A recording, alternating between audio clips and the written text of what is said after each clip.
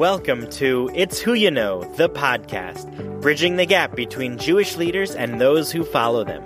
Gain insight from Jewish professionals who make the decisions that influence your Jewish world.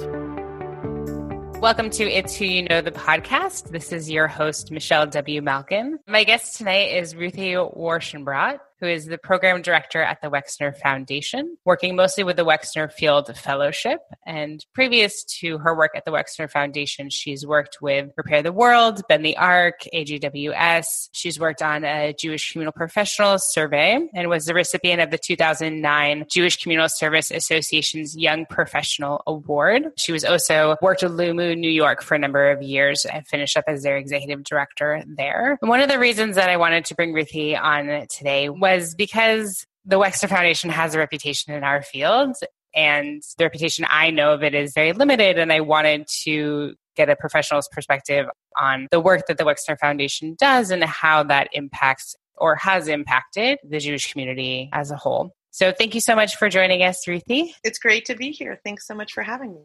Let's start talking about you. How did you come to be so involved with the Jewish communal world and have so much sort of wide-ranging experience? Seems like a lot of social justice, networking, and communal organizations.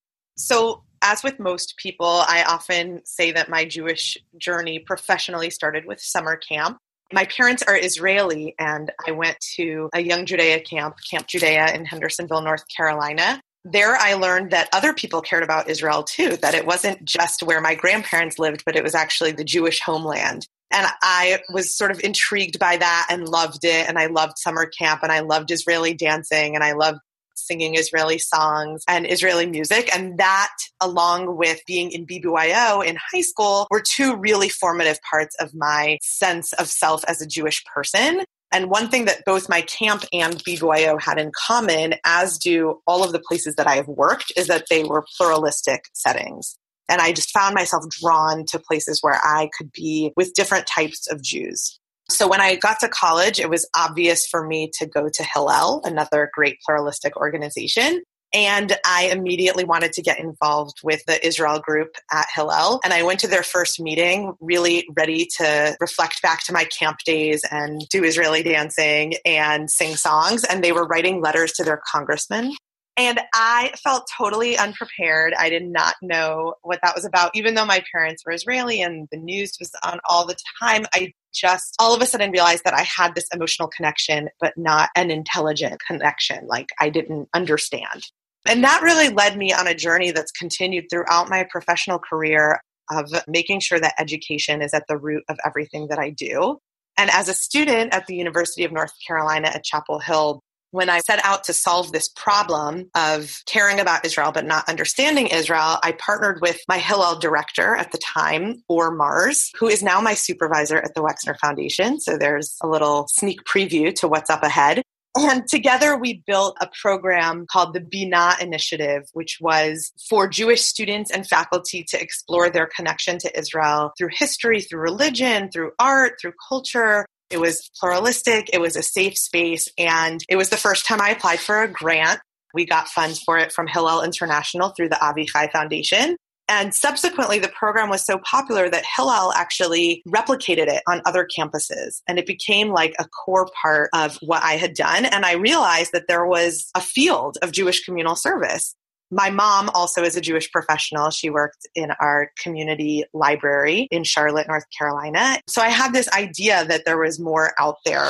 I got an internship at Hillel International through these connections that came about from creating that program, applying for the grant, and it being replicated. And that summer internship, I credit with really being an investment in my future in this career. I want to say this because I think it's important, especially for younger professionals and people who are still in college, was that I did get paid a very modest amount. And I remember my parents sort of saying to me, like, you can come home and get a real job, but if you're going to do something like this, you need to support yourself. So I had saved all this money from babysitting, and I spent the summer in DC where my rent was more than what I was getting paid. And it was a privilege to be able to do that. And I know that a lot of people can't do that. And whenever somebody asks me, I say that you have to pay people for their work. It really was important. And I did get a stipend for that summer, but DC is an expensive city. Yeah, I was going to say that my first internship in the Jewish communal world through my college had $1,000 stipend for the year that was provided by some awesome family that paid for it. And that was able to say okay to that and not some other job. I think it matters. It makes a difference. And we know about this in other fields as well, where people have the opportunity whose parents are willing to support them to do a free internship that unlevels the playing field. Mm-hmm. So I went that summer. I met professionals that I'm still in touch with to this day. And I really got a sense of what it was like to be in a major Jewish organization, one that up until that point I had only experienced as a student on campus. And following that, I had the great honor of being one of the students on Hillel's board of directors while I was still an undergrad. And I just want to mention this as well, because one of the things that I got to do in that position was visit other Hillels on accreditation visits. I don't know if Hillel still does this, but they had a very formal system where there would be a student and a staff member and a board member and a Hillel International Center member who would go to a Hillel and just kind of explore it on the inside out. And I learned so much from that experience, from seeing campuses that were really different from mine and meeting amazing professionals who really cared about what they did. I know I visited Stony Brook in New York, which was just black and white from the University of North Carolina. Right. That was a great learning experience. And when I graduated, I knew that I wanted to work in the Jewish community, but I didn't know what I wanted to do. And I knew that I wanted to be in a pluralistic organization because that had been such a positive part of my experience as a student at Hillel and as a kid at camp in BYO. So I started my job search. I landed an opportunity at Limud, New York, which you mentioned before. And now Limud has been around for quite a while, but then they had just had their first conference, the Conference of Jewish Learning and Culture for Jews of all ages and all backgrounds. And it's almost entirely volunteer run. So I was hired on as the second ever full-time staff person. Wow. And I had no idea what I was getting myself right. And you are a recent transplant to the New York area. So yes. That's its own learning curve. And absolutely. North Carolina was no different. Oh, wow. That's a little different than Los Angeles. Yeah, it certainly is. So I had to learn very quickly. And Limud is truly pluralistic. And I really interacted with Jews of all backgrounds. And I like to say that I sat at the table with people that I would have never sat at the table with otherwise, metaphorically or in reality. It was great because it really matched my values, but it was also an amazing professional experience. I had the opportunity to really see the ins and outs of an organization, being only the second full-time staff person. And I actually stayed there for 5 years. And you mentioned that I ended up as the executive director in my last 2 years there, which if you're doing the math, I was very early in my career. I like to say that it was a unique combination of my own skill set and the circumstances of the organization. But it was the best learning experience that I've ever had in my life. And as I think about my passion today and the work I do today, which I'll get into in a minute, that supports people's professional development, part of that is because I worked so closely with a board that really took a chance on me and invested in me. And they, as individuals, taught me how to do things like budget and ask for money. And they also invested in me attending classes at the Nonprofit Support Center on supervision or at the Foundation Center on grant writing. Limud was also part of Bikurim at the time. I know you spoke to Eliza Mazur. And Bikurim provided a lot of professional development opportunities for me as a young executive director and also for me as a professional when I was at the organization. And I could not have run an organization at that stage in my life or career if it weren't for the fact that people around me were supporting me and investing in me to do that. At the end of my time at Limud, New York, I decided that it was time to go to graduate school. Partially, it was just hard to figure out what the next step was, and I wanted a chance to see what else was out there. And partially, many mentors of mine had told me that I needed an advanced degree to progress in the Jewish community, and we can talk more about whether or not that's true. So I went to NYU and did the dual degree program where I got a master's of public administration and a master's of nonprofit management. I did that as a Wexner graduate fellow and also a Lisa Goldberg scholar, which was at the time a fairly new scholarship at NYU that I'm really grateful to have received. And while I was at NYU, I did explore the field a little bit. That was when I started working at Repair the World part-time, and I started leading service learning trips for Jewish Funds for Justice, which has now been the ARC. And all of this was out of an effort to really figure out how social justice and education go together. And this feeling that I loved being at Limmud, and Limmud is about learning for the sake of learning. And I wanted to explore learning for the sake of action and making change. And I had the opportunity to do that while I was in grad school. And Repair the World also is an organization that works with all kinds of Jews, and as is Bend the Arc. So those were great experiences. And when I finished grad school, I was lucky enough to get a call from the Wexner Foundation. I was in the Wexner Graduate Fellowship. There was a new opportunity to move to Columbus, Ohio, and work for the foundation where my supervisor would be Or Mars, who at the time was the director of the Graduate Fellowship and who was my mentor when he was my Hillel director in college. So it was a difficult decision to decide to leave New York for Columbus. But if there was anywhere I was going to take a job for, it would be to work at the Wexner Foundation. It would be to work for my mentor. So ultimately, I made that jump. And this summer, I will have been there 5 years. Fantastic. Well, thank you so much for walking us through how you got from the beginnings to where you are now. So tell us a little bit about specifically, I know that you do work with the fellowship, but I know you also do some other stuff. So you walk us through what you do at the Wexner Foundation. When I was hired, we were exploring the idea of implementing what is the program that I now run, the Wexner Field Fellowship. The Wexner Foundation invests in leadership in the North American community and Israel, primarily focusing on Israeli public service leaders, volunteer leaders in North America, and Jewish professional leaders, and also a new teen service program, which I also was involved with. The main way that we've invested in Jewish professional leaders for the past 30 years has been through our Wexner Graduate Fellowship, which supports people who are going to school full-time to work in the Jewish community. And we realized that trends were changing. People weren't necessarily going to graduate school, or they were reaching a point in their career where they weren't going to go back to school, or maybe they already had a degree from another field because they used to be a lawyer and now they're in the Jewish community. We wanted to reach these people. We wanted them in our network, and we wanted to invest in them because they were doing great work for the Jewish community.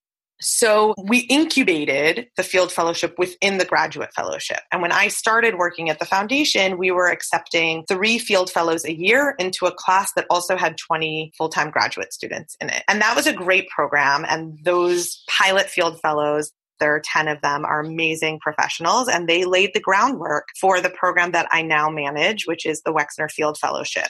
And we learned a lot from that pilot program, primarily that the needs of full-time professionals are different from the needs of students, that their time is much less, and that the type of professional development that they needed to do were things that they could schedule on their own time.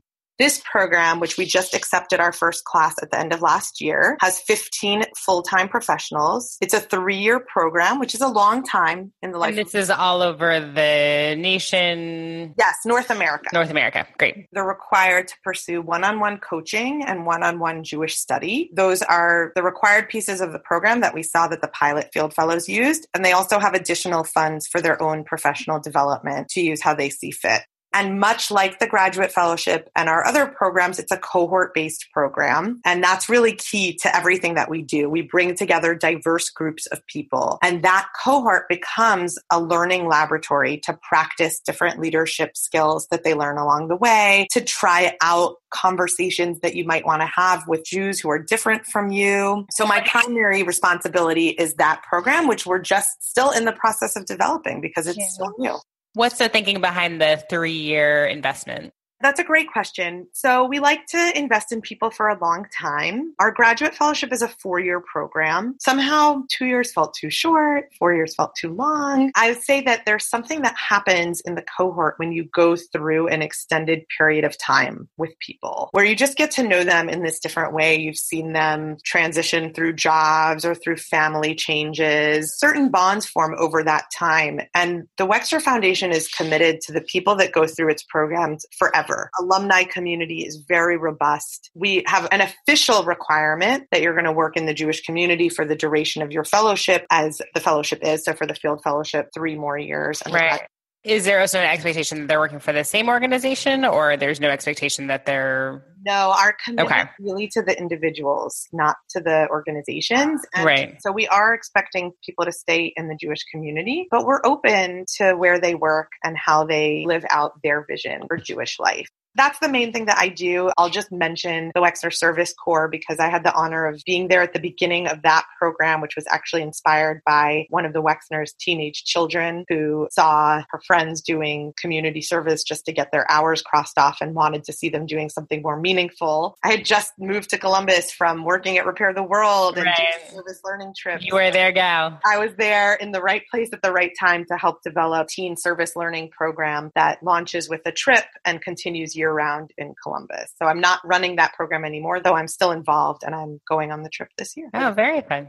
Do you have any insight as far as the original thinking for why working with graduate students was what the Wexner family thought would be the place to invest time and energy in developing leaders that, as we've mentioned, are already going through a professional program? We're kind of thinking if you have any insight into why that particular cohort of people were looked at as something to develop. So I have heard a little bit about the history, and I don't want to misspeak. I know that a number of different models were developed and were thought through. And I think there was a feeling that this was just a pivotal point in people's career, that the original idea was to invest in people early on. People were going to graduate school right after they finished undergrad, which is no longer really the case, I think. And they were just catching people at the start of their career. And I think still, if you're going to rabbinical school, which is a 5-year program, you're often starting it earlier, but don't quote me on that. So it just seemed like a captive audience. And I think at the time, people were getting trained through graduate programs to do the work that they wanted to do in the Jewish community. And that's not exactly the way that the world is anymore.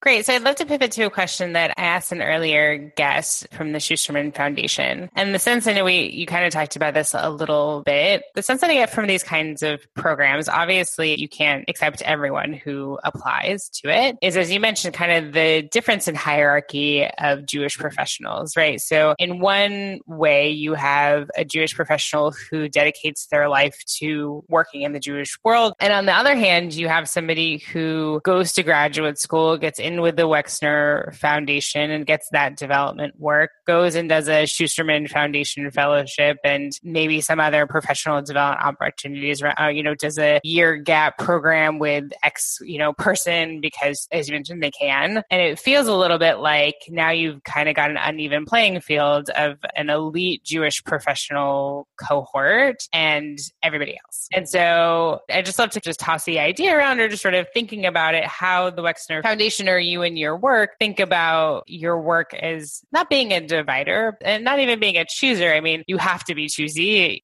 unless you're doing something that's a program for all Jewish professionals like JPro does.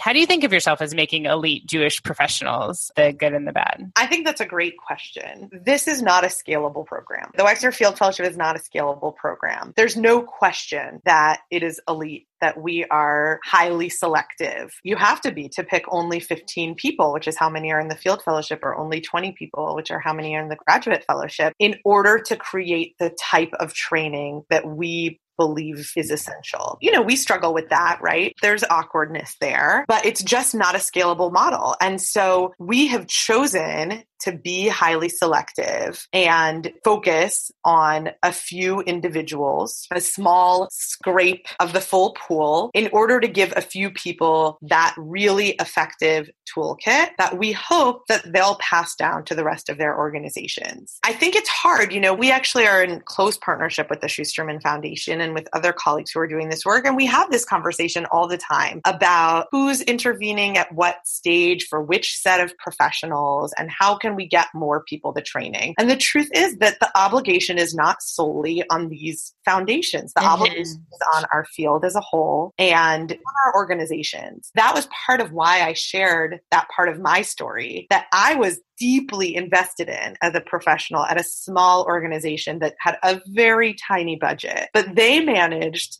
to pull money out to invest in my own professional development so that I could be a better professional there. I just believed that that was the norm, and it's not. A lot of right. do not have professional development budgets, and I think they should. And I hope that as Wexner Field Fellows and Wexner Graduate Fellows go to their organizations and talk about the things they learn, they make the case for their organizations to invest in their peers and others there. I'll share one dream of mine. When someone applies for the Field Fellowship, they are required to get a letter of support signed by their organization's executive director and board chair that says, I understand that if this person is selected as a fellow, they will be out of the office this many days a year, and I will treat that as either vacation or professional development or some sort of paid time off and will not hold it against them. It's when they apply. It's not once they're accepted. Right. Because we don't want a situation where we accept someone and then their boss says, well, I'm not really too thrilled about you being away. By the way, it's like 6 days a year. But still,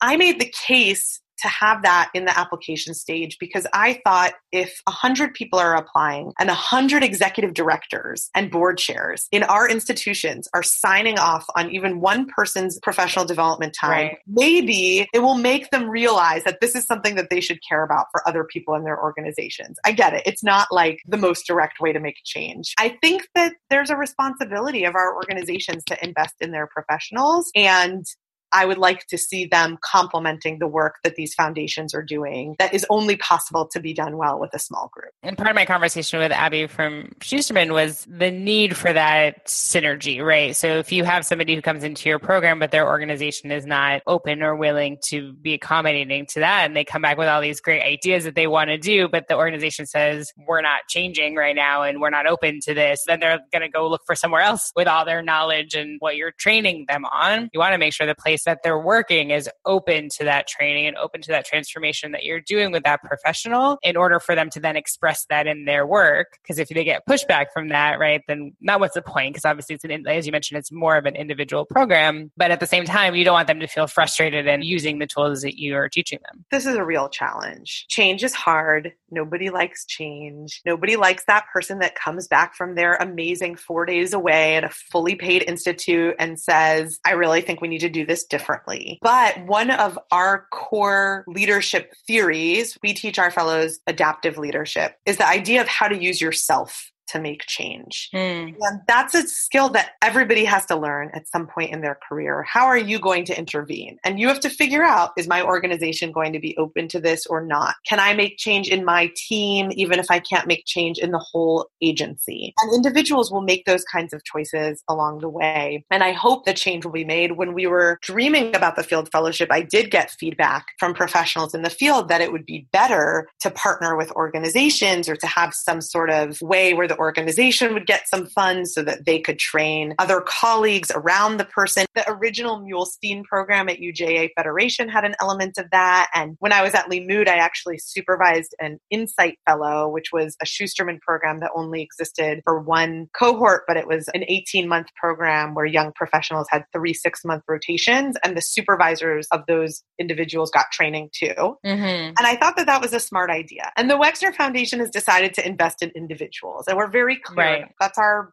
lever. And it's important that if a fellow wants to leave their organization, we're there to help them to their next step, because we don't have any obligation to their organization. And that's a unique relationship as well. But it does make it harder for them to make the change that they might want to make in their institutions. You've been listening to It's Who You Know, the podcast. I'm your host, Michelle W. Malkin. The Wexner Foundation has a new program for professionals who are looking to further their personal and professional skills in the field. As Ruthie and I discussed, the new Wexner Field Fellowship is now accepting pre-applications through September 6th. You can find out more about this program and your eligibility at www.wexnerfoundation.org. Before returning to my conversation with Ruthie, I'd like to take a moment to introduce you to the guest for our next episode, Rabbi Josh Weinberg, who is the president of the Association of Reform Zionists of America, or ARTSA, who discusses with me the relationship between the Jewish community here in America and the Jewish community in Israel, and all the wonderful tensions and joys that go along with that relationship. Here's a clip from our upcoming conversation. That is a massive, massive deal. You don't often hear these sort of establishment organizations like the Federation or JFNA and the Jewish Agency openly being critical of the prime minister or of the government or state of Israel. And this changed. And it's something that we're all very, very concerned about, especially when we see a deepening rift between Israel and the diaspora, or is certain people in Israel and certain communities in the diaspora. I should be specific. And so we're working to mend those things, and we're working to show Israel, or to help Israel understand that these things are very, very important to us, as they are very important to many, many Israelis. It's not just about how this plays out in the diaspora, but it has to be about how Israel equalizes both its Jewish and democratic character. Be sure to listen to the rest of my conversation with Josh in our next episode of It's Who You Know. But for now, back to Ruthie. And maybe that's what you're helping them do, right? You're helping them realize that wherever they are is not a place that they can grow and that they can see themselves utilizing these things. So if somebody goes to another organization, do they have to get a similar letter signed? Yeah, haven't had that yet. Okay, good. But yeah, well, you're just starting this, right? We would ask that if somebody switched jobs, we would want them to get the approval of their new organization. And what level career professional do you have in this first cohort? Are they all over the board? Mostly exec, mostly older, middle? Where do they lie? Good question. I've been saying that we are not using the term mid-career because nobody knows what that means. Right. You know, they say that like 80% of Americans think they're middle class. Like 30 to 50, right? That's mid-career. They are on average about 15 years into their career. Okay. They're not early professionals. They're definitely not entry level. Most of them are in pretty senior roles. And actually in the first class, almost half of them are the executive, which was not our intention, but they're still at a place where they have a lot of their career ahead of them. The official age range is 28 to 43, which is a pretty big range. And our class falls almost exactly in the middle, the average age there. And so is it thinking like, well, you've gotten yourself this far, however that might be, and clearly you're doing a good job in what you're doing. Let us help you develop some more to set yourself up for the next 15 years. That's right. We're looking for a proven track record, but we're also looking for individuals who can be reflective about their own growth edges. Mm-hmm. And you can say, here's where I could use a little bit of help in order to catapult me to that next place in my career. Right. Now, I feel like I got a lot of that in my graduate work. And you had alluded to and mentioned a little bit about the expectation of doing graduate work. And I'd love to hear your perspective on how that might be changing. Yeah. So I think about this a lot. I have a complicated relationship with it because there's something to be said about dedicating that kind of time to your own education and the things that you can do when you're a graduate student and you can dabble, you know, like I had the chance to work part-time in a place I might not have worked otherwise, I think is really valuable. And to go back to my statement about being a paid intern, it's also a privilege. Graduate school is very expensive and there's certain degrees that you need to do the work you want to do. And there's certain degrees that give you other skills that you mentioned, like being self-reflective or, you know, understanding how an organization runs. So, you know, I think when people come to me with the question about going to grad school, my first question is always, what do you want to get out of it? Is it the letters after your name, which I do think that people still look for? I don't know whether or not you need a graduate degree to advance in the Jewish community, but I think there's a lot of people who came before me who thought you did, and those people are hiring people who do. And I think that people like to see a level of commitment that you get from getting a graduate degree. I don't think a lot of people care what it's in. If you want to be a rabbi, you have to go to rabbinical school. But if you want to manage a nonprofit, do you need an MPA? I'm not sure. There are certain classes I took in graduate school where I really learned a lot. I think they built on the fact that I had already been a working professional. I always tell people if you're going to go to grad school, you should work first. Amen. To grad school, you will not get anything out of it. And I'm torn about it. And obviously at the Wexner Foundation, we're definitely still investing in that. They'll see that as a committed way to do this kind of work. But the world is changing. So it'll be interesting to see how that goes in the future. Right. And I feel like there's such a plethora of learning opportunities that I feel like if I took my courses from USC for my MPA and broke it down, right, and took one, intensive course online about strategic planning and one intensive course about budgeting and one intensive course about nonprofit finances, right, I could break all that down and get that learning elsewhere that wouldn't obviously cost as much as it did. But I think the piece that's more difficult that I got out of the HUC side of my graduate work is that self-reflective, self-evaluative work that it's like, where do you get that? How else do you figure that out other than in programs like yours or other kind of fellowships or cohort-based things where, they force you and they give you activities and they invest in you for, whether it's a year or 3 years or 18 months to say, look, here's some feedback about maybe some shortcomings that you need to look at, or what do you think, right, are your shortcomings, or what is your vision? What makes you happy? I had an executive director when I first started, and she went through the SELA program, which was with what's it called? It wasn't Ben the Arc before. At the time was it Jewish Funds for Justice at the time? I think so. As they were partnering with Progressive Jewish Alliance in LA.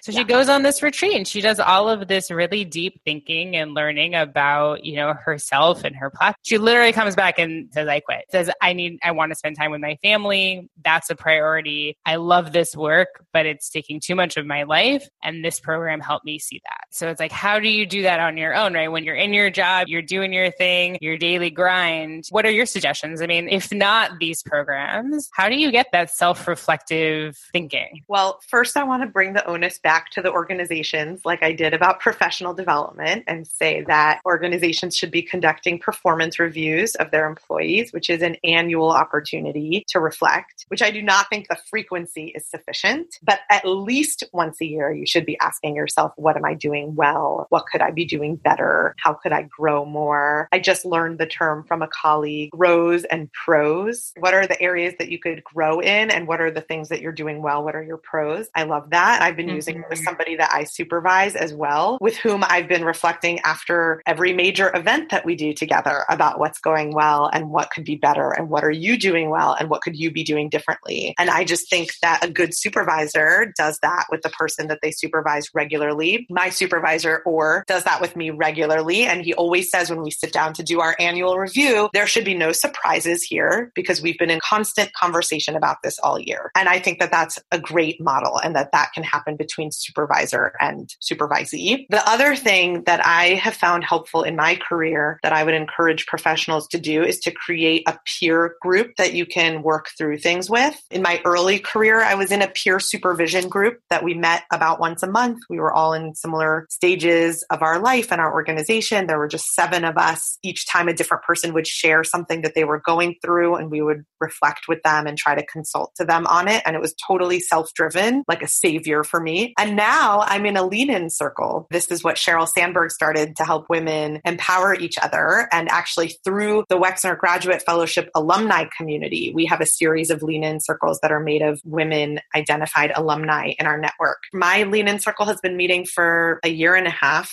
once a month. And it's a group of 6 women, all again, similar stages in our organizations who come together to give each other support that each time a different person shares a challenge for them. Sometimes we use the lean-in curriculum to explore some of how gender is influencing our ability to be the best professional that we can be. And sometimes we just talk about what's going on in different people's organizations. And either way, there are people outside of myself who are asking me questions about my own work and helping me to be reflective about it because you can't do this work on your own. Great. So let's find another funder to make a Jewish lean-in program to bring people together. I mean, I think that's what's hard. I mean, I know I mentioned a lot in the beginning of my first episode that, coming to a new place, I don't know anybody, right? I don't know where my community is. I don't know how to connect with people that are out there. And it's so nice to have that sort of face-to-face sit down with a group of people that understand kind of where you're at, what you're up to, and the challenges that lie in that, because you can't do that really with your colleagues, and you definitely can't do that with your supervisor. My lean-in circle is virtual. We meet on Zoom, just like this. Oh, that's great. Across 2 different time zones. So you can find people anywhere. Done. How do we get this funded, Ruthie? Let's go. I'm all about it. It's who you know circles. Let's do it. There you go. Wonderful. Well, I'd love to hear a little bit more about yourself and, your work as far as how you stay balanced and how you think about balancing work priorities and personal priorities, and maybe how you see this manifest in the graduates that you work with, especially since, they're doing graduate school and they're doing this program and they have internships and all that good stuff. And I know that you haven't started the Field Fellowship, right? Well, our first class has come together for one institute. Okay. Yeah. So we'll come back in a year and you'll tell me about, about how you're seeing them sort of balance their lives. But you kind of have an interesting subset of Jewish professionals, and I'm sure you see the good and you see the bad. Well, I'll actually tell a story from our first institute, which I've been sharing with a lot of people because I think that it gets at some of this. All of the field fellows are amazing, busy professionals with big jobs. and lives and families and all sorts of things going on. Before the Institute, we let people know in advance when the free time would be, that they would have breaks to do work or check in with their families or whatever. And when the Institute began, I very clearly set the expectation that you're all professionals. You know what it's like to run a program like this. Please come on time. Please be present. Please don't be on your phones. And I said it once and I felt very heard. It had been a long time since I was in a room full of people, Jewish communal professionals or otherwise, who were not on their phones for an hour and a half long session in a room. And it was really refreshing. And during the breaks, people were not hanging out. They were on their phones. They were doing work. They were getting things done. But they had a clear delineation of this is when I'm working and this is when I'm present. I mean, I thanked them. I said I felt very heard and I really appreciated it. But I've been thinking about it. It's been a few months now. There was something there to just designating this is the time when we're working and this is the time when I'm present. This is the time when I'm being with this group of people. This is the time when I'm being on my phone. That's just something I'm seeing a lot of people struggling with. I'm not saying anything new here. More and more like... Right. I feel like we've all been in those meetings where a colleague is on their phone and you're just like, come on, man, like be here, right? Yeah. It seems like you're paying attention, but you're definitely not. Yeah. It's hard. And I consider myself someone who can multitask and you cannot read an email and listen to a meeting at the same time. Even the most talented among us cannot do that. So I think about that a lot, about just being really clear of what is work time and what isn't. I travel a lot for work, which I love actually because I'm in Columbus, Ohio. We have a small Jewish community here. I want to say a special shout out to any of your listeners who are outside of major metropolitan areas because I have a soft spot having grown up in North Carolina as well. And that it's important to get out there and meet people and have those coffee dates. And now I try to do as many of my calls, by the way, as I can on Zoom so that I'm face to face with someone, even if I'm sitting in Ohio. And it really makes a difference in terms of feeling connected to them. Yeah, that's why when I do my interviews, I do them via video. And not every time, but sometimes when I pull it up, people are like, is this being recorded? I'm like, don't worry, like wear a sweater and messy hair. Like it's being recorded, but the audio is what's going to be broadcast. And I just want to be able to see the person that I'm talking to. It helps the connection. Absolutely. Yeah, there's something to being face to face. So I think that matters. And I do miss being in a place like New York where I can have a coffee date with somebody I, run into somewhere. Mm-hmm. And so I applaud you for doing this podcast and bringing the coffee date to people in other places. Yeah, of course. Of course. Thinking from either the Wexner program or structure that's used or your own experience with your colleagues or in the various organizations that you've had experiences in, what advice do you have for other professionals or even lay leaders out there in the field? I've heard you say that this podcast is targeting professionals of all ages and stages. I want to say to the more seasoned professionals that you should take younger professionals under your wing, and to the younger professionals that you shouldn't be afraid to ask for advice. One of the best parts of my first year as executive director at Lee Moon, New York, is that I felt like I could call or email anyone and say, I am brand new and do not know what I'm doing, and can you please sit down with me and give me some advice? So I had a lot of meaningful conversations that were based around that, and then gave me a reason to follow up with someone and say, you suggested I do X, Y, Z, and I did, and here's how it worked, and to maintain those connections. And that was a big part of how I built my network as a professional as well. And you don't have to be a young executive director to write that email asking someone for advice. And you don't have to be a young executive director to get the support of a more seasoned professional or of a board member. I mentioned before that the board members I worked with at Lee Moon, New York also really spent a lot of time investing in me. And that was really valuable. And you also don't even have to be a professional to do the things that you want to do. So, I'm involved as a volunteer at our federation here, which has been a really interesting way to see another side of the community. I'm on our planning and allocations committee, and I feel like I've learned more about the federation from that volunteer committee than I had from years of applying to grants for federations. And also, you alluded to the work I did around compensation, which I did as a student at NYU, and actually in my first year working at the Wexner Foundation with a group of other students and alumni from NYU. It was a totally volunteer task where we just wanted to know, we wanted to conduct a survey and find out what were people getting paid in the Jewish community. And if I had known how complicated it would be, I may have not done it, but we spent a lot of our own time in the evenings parsing through data and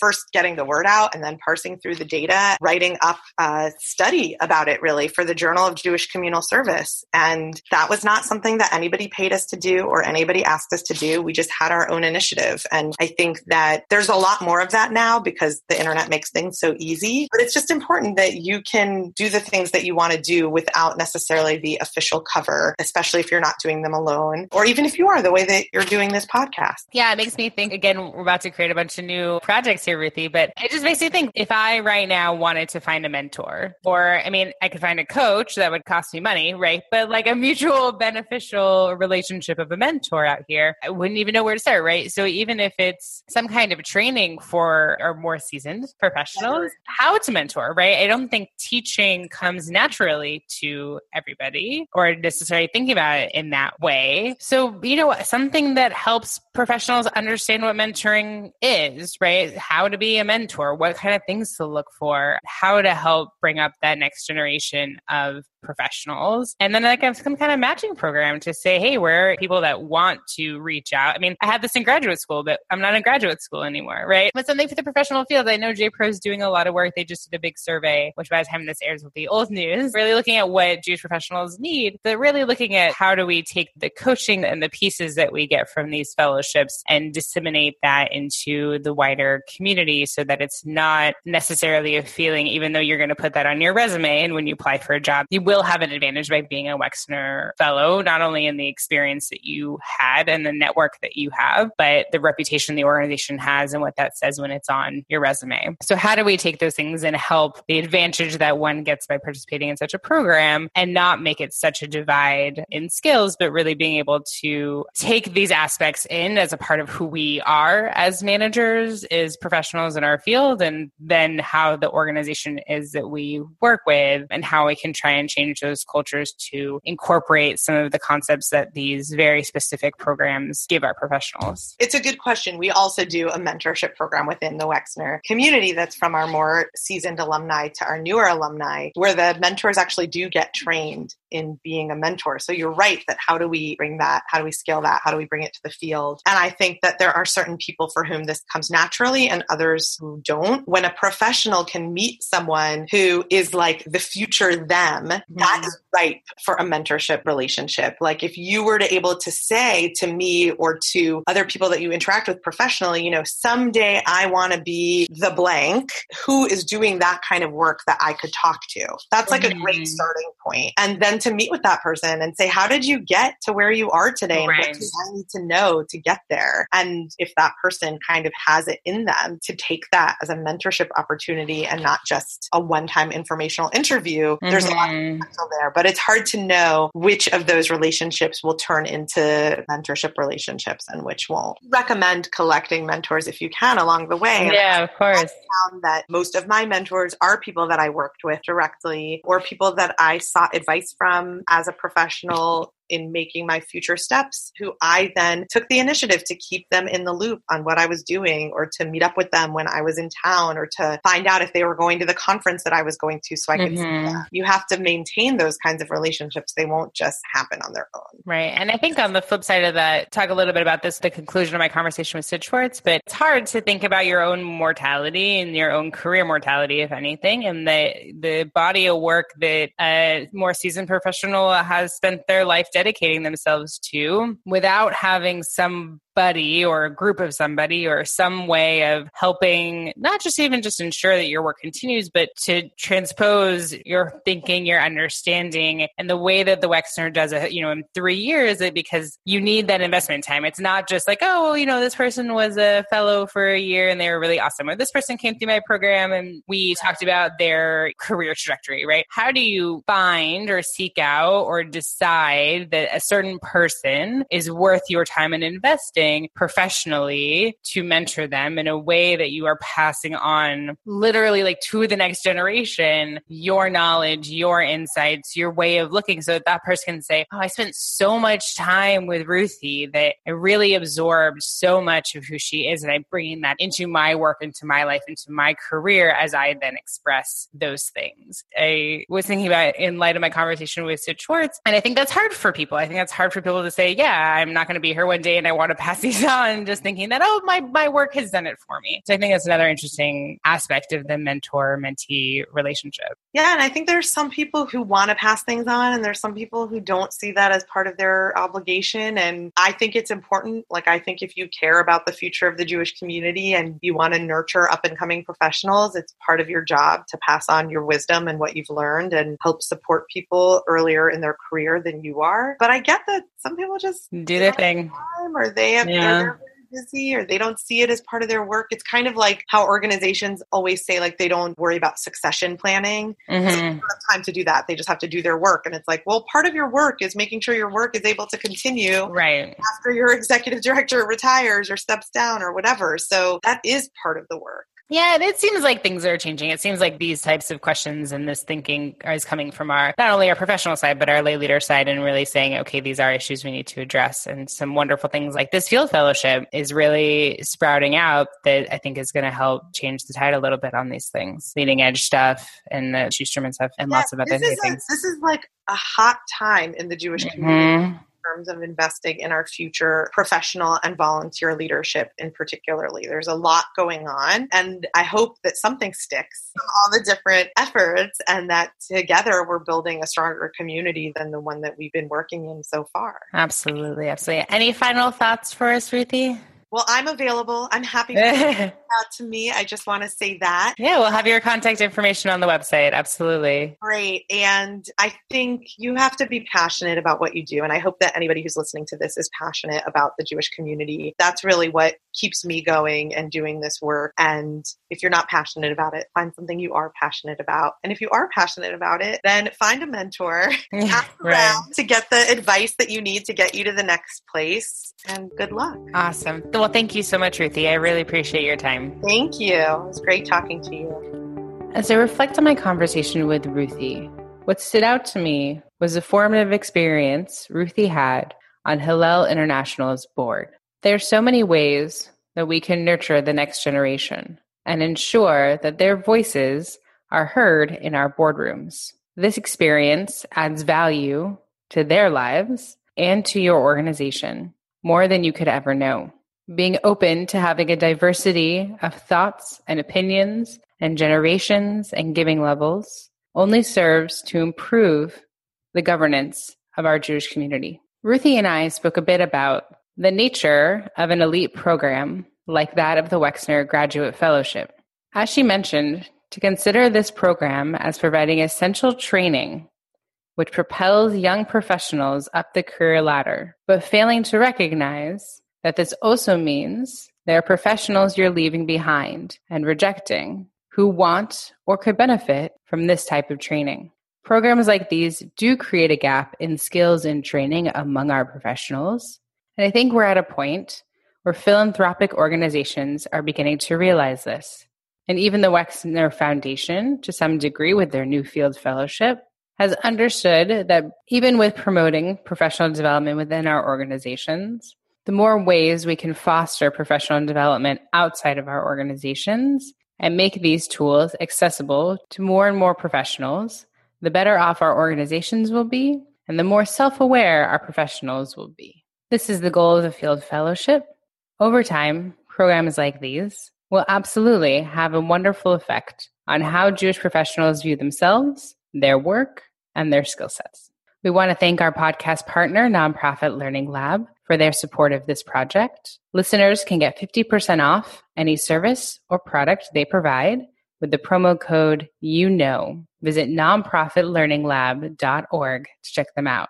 Our editor is Nick Bowden of Bowden Sound. And you can find previous episodes, guest bios, book recommendations, and more on our website. It's whoyouknowthepodcast.com. This is your host, Michelle W. Malkin.